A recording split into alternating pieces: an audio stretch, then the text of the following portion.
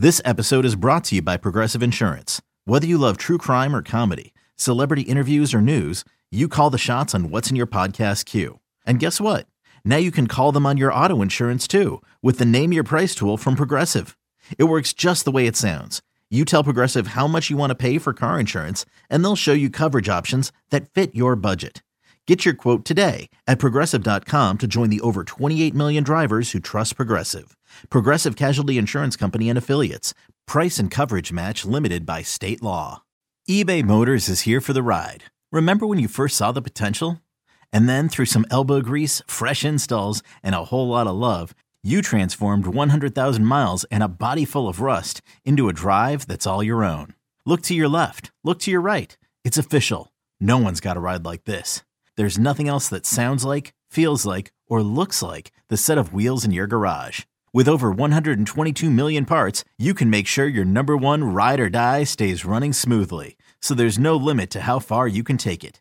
Brake kits, turbochargers, engines, exhaust kits, roof racks, LED headlights, bumpers, whatever your baby needs, eBay Motors has it. And with eBay Guaranteed Fit, it's guaranteed to fit your ride the first time, every time, or your money back. Plus, at these prices, well, you're burning rubber, not cash. Keep your ride or die alive at ebaymotors.com. Eligible items only. Exclusions apply. Because there's never an off day in the greatest sports city on earth. Here are the biggest stories and everything else you need to know from the new Titletown. It's Breaking Boston with Andy Hart and Nick Fitzy Stevens. Everybody back, except for TJ Edwards. And underneath, here we go. Osborne makes the initial catch, and that ball's out. Madison laterals. Osborne back in control. Dobbs has got it. This looks like a forward pass, and an illegal forward pass at that, but we're going to keep playing. Yeah, this is entertaining. It's not going to count, but heck, keep it rolling. And with the Benny Hill music. That was the final play from the Thriller in Minnesota last night. I mean, not really. It wasn't a thriller. It was. Nope. It only had one entertaining quarter. I thought that was going to be a better football game, to be quite honest. Final score. Good news for Patriots fans, though, as we try to draw each and every road in all of our various podcasts and media outlets here at WEEI, Odyssey, and 2400 Sports. Back to Boston. The Breaking Boston angle for Tuesday morning, November 28th, 2023 is the Bears win, therefore the Patriots win. How's that possible, Andy? Well, because I'll tell you, I don't want you to have to break a sweat. The reason is the Bears win, thereby that locks the Patriots for the time being into the number 3 overall draft pick for the 2024 NFL draft, which, of course, this weekend, Julian Edelman famously said, time to stop trying to win. We need to start losing games, as I paraphrase his tweet. We're on to April 25th, 2024. So while the game itself was pretty boring, kind of a fun finish over the last half of the quarter, the Bears drive, kick a field goal with 10 seconds left, and now they have 4 wins. Damn it, they still have Carolina's first overall pick, but starting to look pretty good that the Pats may finish top 3.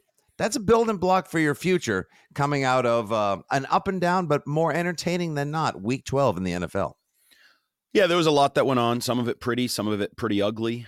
Certainly last night in the Patriots games would be 2 examples of the pretty ugly part. I felt like I was watching a Patriots game. Ugly interceptions, turnovers, field goals, no points, just screen passes were basically all anyone could complete. That was a bad football game. That was bad. What happened to the magic of the Pastronaut? What happened? The wheels have come off the pumpkin and it has crashed upon reentry. Same thing that always happens to those types of guys, the Gardner Minshews or whoever. They're journeymen for a reason. Like, I know we like to think everybody in the NFL is a moron, and on your 7th team will be the one that figures out that you're better than the first 6 realized you were. Nope. You're a journeyman for a reason. And that's not to say he stinks or is without skill, but he is not a franchise quarterback. He's not a starting quarterback. He may not be a starting quarterback when he comes back from the bye week. Kevin O'Connell was sort of non-committal on Dobbs after the game, continuing to start for them. So not all of it was his fault. I mean, he hit Addison right in the hands in a perfect throw that got on him too quickly. Hell, you're an NFL receiver. I don't care how quickly it's coming. Catch a goddamn ball. Like, that pisses me off when they make excuses for receivers. Because, well, it always falls on the quarterback. We're going to spend time ripping Mac Jones this week and Bailey Zappi. Well, guess what? Receivers blow too. There's a lot of really bad receivers in the National Football League who, just because they're fast and sometimes catch the ball, we put on these pedestals. They suck. They cause turnovers. They make life harder on their quarterbacks. And I don't know why I just went on a rant about how I was going to say that was a geez, for Giving Tuesday. The whole idea is you're supposed to be charitable and generous, not giving people the business. Will First Take or any of those shows, they're not going to talk about Jordan Addison sucking and not being able to stay in bounds and not having to catch the ball. They're going to talk about Dobbs being replaced because he threw 4 picks. Like, and let him on the long bomb down out of bounds. Yeah, they got together on that play. Like, Dobbs threw it a little too far towards the boundary, and then Addison didn't watch his feet and try to make a boundary play. Yeah, he lost his footing. Addison will be a good young receiver for the Vikings, whereas Dobbs will be replaced. And, like, it's not all on the quarterback. It's not always the quarterback, even though the quarterback's the most important position in sports, the most important position in football. We've learned that in New England over the last 4 or 5 years, blah, blah, blah. But elsewhere, you talk about the Patriots getting a 2-game lead on a top 3 pick, thanks to Chad Ryland this weekend. Also interesting that with Frank Reich being fired, I'm a firm believer that you get bumps generally, whether it's the Raiders, the Colts, like bad football teams get bumps from firings because some portion of the locker room is like, thank God that guy's gone, and gets like a little energy boost. I'm not saying you will, because quite frankly, I think the Carolina Panthers stink. I think they have a terrible roster, rookie quarterback, the whole thing. But if you're a Patriots fan, maybe you can talk yourself into getting a little bump out of Carolina with a new coach down the stretch here this season. Maybe now you can move up. They got six games to glory themselves. So if the Pats lose out and Arizona wins a game and Carolina wins 2 of their final 6, we'll say, then that's the path for the New England Patriots to get the first overall pick, thereby certifying that they get whoever they want, be it quarterback, receiver, tackle, long snapper. Take the tackle and shove it up your anus. Defensive end, safety, whatever it is. I know. Well, that's where now we're making lame jokes that are about the coach and general manager who probably will not be making said selections next year as well. Your boy Kyle Brandt, NFL Network. Belichick having the number 1 pick, and then he made some dorky reference to something I've never seen on some show. But he's not really making the number 1. You are. I will say, at least you're being an equal opportunity offender today on Giving Tuesday, giving everyone hell. Yes, I'm angry. God, I can tell for some reason. I have no idea why. You woke up and chose violence. You know, you need a good driveway to shovel, or like a tree to chop down today. Something to get rid of this anxiety and this energy and this aggravation. And this is what's going to happen. This is what's going to happen. I felt, actually, believe it or not, I felt some of this Sunday night when we wrapped up the Six Rings postgame show, and here's why.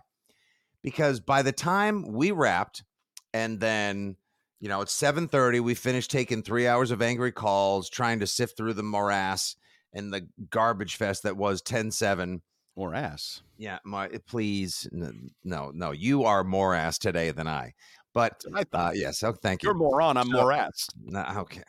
And you're also more off. So we finished the post-game show. By the time I go out, say hello to the kids, check in, grab a beverage, it's like 7:50. I turn on the TV, it's like, mother effer, I missed the game of the year. Yep. You have got to be kidding me. I had to talk, like, listen, small first world problem here, folks. I understand that my job took me away from the best football game of the year. But when you're a football fan and the team that you cover, the team that you've always been a fan of, the team that you love, sucks out loud, sucks from ear to ear, from head to toe, from here to Hanoi, sucks all over the place, just flat out sucks right this year.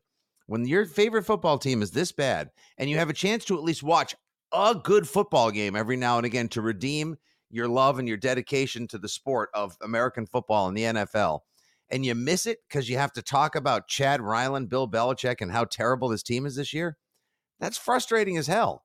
Like, I was legitimately bummed out. Like, you mean I could have been watching Eagles Bills, which was basically the regular season equivalent of the 13 seconds game from 2 years ago? Instead, we're talking to Paul and Braintree and Ronnie and Bill. They're all very nice, terrific, tremendous people, terrific. But we missed the best game of the year, and it really was too, by the way. Side question to that as we talk a little bit overall NFL and how those things affect the Patriots, as we do each and every Tuesday on Breaking Boston. Do you believe in the turnaround that has come? Like, you talk about bumps from teams. Obviously, the Cincinnati Bengals were not able to get a bump going from Joe Burrow to Jake Browning, who has become the 50th starter this year in the NFL. One of the many reasons why this year the overall quality of play is so down in the National Football League. But do you think the Bills have gotten a bump moving on from Ken Dorsey to Joe Brady, who was great calling plays for Burrow at LSU, languished under Matt Rule, as everyone did in Carolina, and now seems to have kind of unlocked Josh Allen all over again in Buffalo? Yeah, without having watched every single snap of the Bills under Brady, and I know they're talking a little bit more about motion and some of the different things that he's doing to help Josh Allen. I can't answer that fully. I can tell you this, like, all these people that think Josh Allen's the most overrated player in the NFL and he stinks and he sucks and he's a this and everybody's putting his flopping videos on the internet this week and all that. Yeah, leads the league in turnovers in one single position since he came into the league. I'll take his talent. Also leads the league in touchdowns, total touchdowns at the same time. Like, but I just think I think he's probably the best player in the NFL when he's on, because he can just do things. We talked about it a few years ago against the Patriots. He can run through you or around you. He can throw through you, over you, around you. Like, he can do everything you need to do on an NFL field, and he is unreal. Now, he can be an idiot. Yes, he's got old school gunslinger, Drew Bledsoe, Brett Favre, whatever you want to call it to him. There is that. But he's a great player, and he can carry a team at any point against any team. But guess what? The flip side of the ball that we should be talking about is the Philadelphia Eagles that just keep winning, just find a way to win, have one loss on the season. Oh, long ago, you hung with them on opening day, but that the teams have gone in very different directions since then. It's someone described them on ESPN on Monday as very 2004 Patriots-esque. Like, no matter what, they hung around and found ways to win games. I wouldn't do a specific comparison other than say that's what a champion does. They look like a champion. Find a way to win kind of team, do it in different ways, defense, offense, like running, get whatever. They find a way to win. They're a good football team with an interesting coach that I still haven't decided whether I like or dislike. I think I dislike, but I'm not totally sure.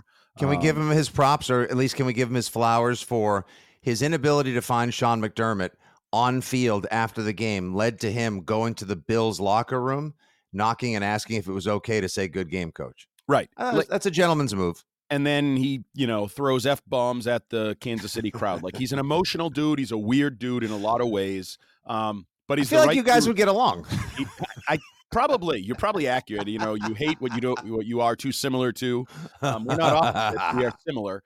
But his players love him. They love to play for him. I watched an interview with A.J. Brown this weekend talking. He just started laughing when a question was asked about Nick Sirianni and the way he handles himself. But they're a good football team. And I would say the same thing about the Chiefs. I know they are in the 2 seed right now, but the Chiefs are going to be there at the end. I know it's cliche and boring and trite and whatever you want to call it. The Chiefs are going to be there at the end. The Ravens are interesting, but we're seeing that separation now. We've kind of, I think, decided who the top 4 or 5 teams in the NFL are, 2 or 3 teams in each conference. And doesn't mean there can't be upsets along the way, but, Tom Brady time, post-November, this is where it matters. This winning time. Yeah. We're starting to see who the really good teams are. And on the flip side of that, we've already established who the really established who the bad teams are.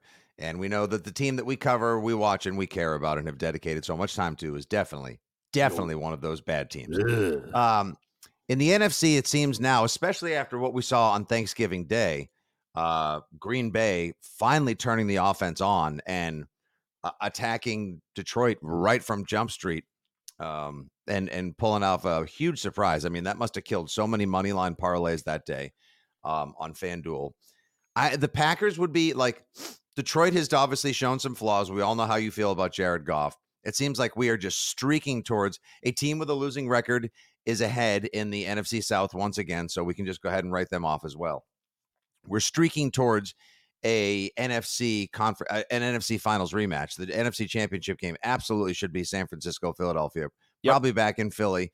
And so long as San Francisco has a healthy quarterback, we should finally get the game that we were deprived of last year. In the AFC, and by the way, I think it would be fun if the Packers went on a winning streak and snuck in as a wild card team. Seattle is showing their flaws. We know Dallas is a division-winning good wild card team that is playing behind the Eagles, and they're playing some damn good football now as well. In the AFC, Ravens are on top 9-3. Not perfect, but probably going to be heard from by the end. Chiefs are definitely back in the mix. All roads will lead to, through, or around Kansas City. And then everyone else is just sort of like, Jags, when they want to be, seem like they're good, but I don't think they're great yet. The Texans, they're squeaking and trying. Buffalo also showed Sunday that when all things move in the right direction for them, they can keep up with anyone as well. Would it surprise you if Buffalo snuck in and then made some postseason noise? Absolutely not. If they can get in, they're one of those classic, I don't really want to play them. There's plenty of other teams in this little mix that I'd like to square up against. I do not want to see Josh Allen and company because, as we said, he's so talented that on any given day, he can kind of single-handedly beat you.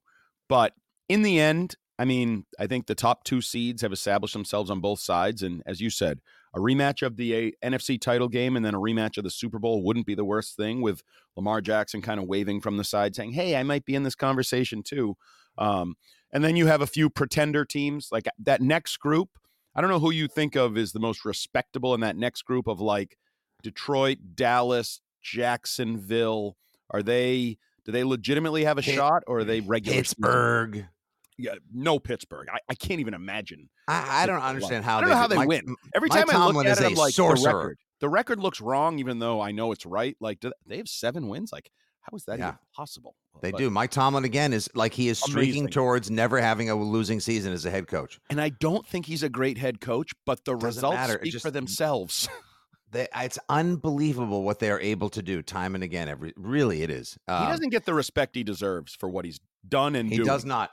He does not. He got too much crap for a while for getting there and not being able to get over the hump. But what he's not done is gotten enough love for always being relevant and competitive, which is pretty impressive in an NFL that is now geared towards mediocrity too often than not, parity, and everyone just being caught in the slog in the middle. All right, so we'll keep tabs on this the remainder of the season. Anytime anything happens with another team and affects the New England Patriots and their possible draft pick, we'll, of course, highlight it on the Six Rings podcast here on Breaking Boston and beyond.